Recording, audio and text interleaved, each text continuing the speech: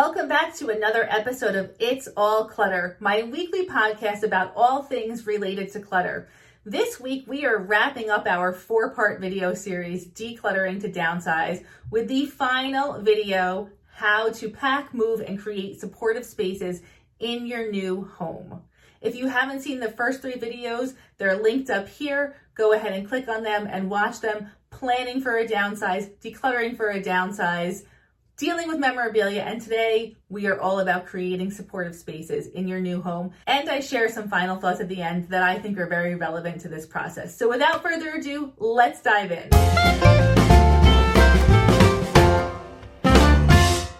When you're decluttering to downsize, it's really important that the space that you're moving into feels familiar and supportive. So anything that you can do to create a safe, familiar, supportive space in your new home is going to help with the transition. This could mean putting familiar photos up on the wall, making sure that your favorite blanket is out and ready to use immediately.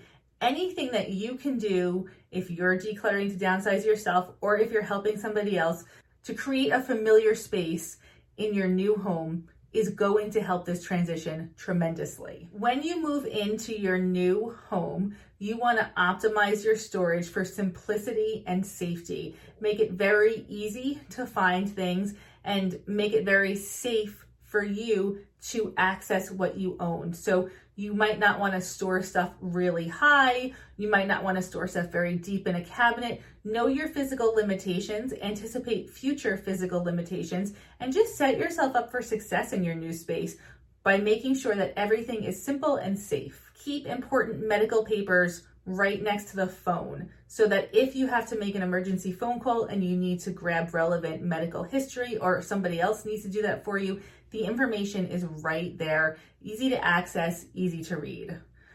If you only have a cell phone, put that information on the refrigerator. I know sometimes we don't even have phones in our houses anymore. So that information just should be someplace that's easy to access, where anybody who's helping you out can see it easily.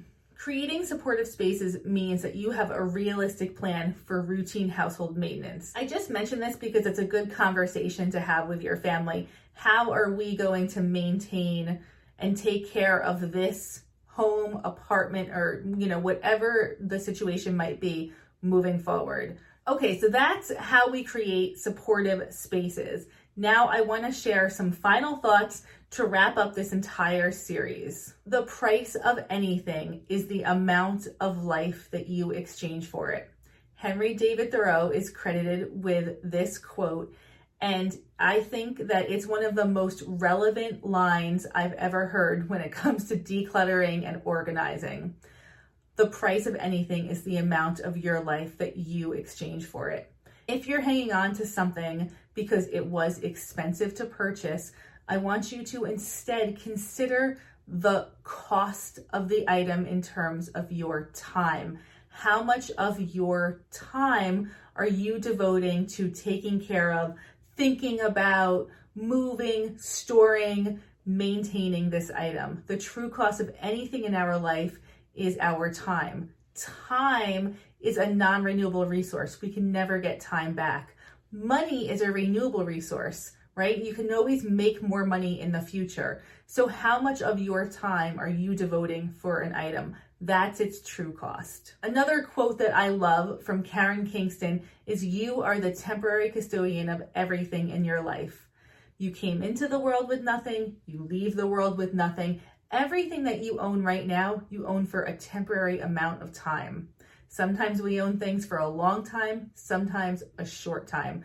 But the truth is that everything that you own is just temporary. You are the temporary custodian of everything in your life.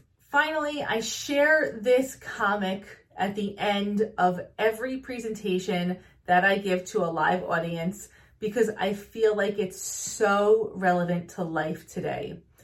In this picture, you see an adult son with his father, and they are in front of an open storage unit that is packed full to the brim.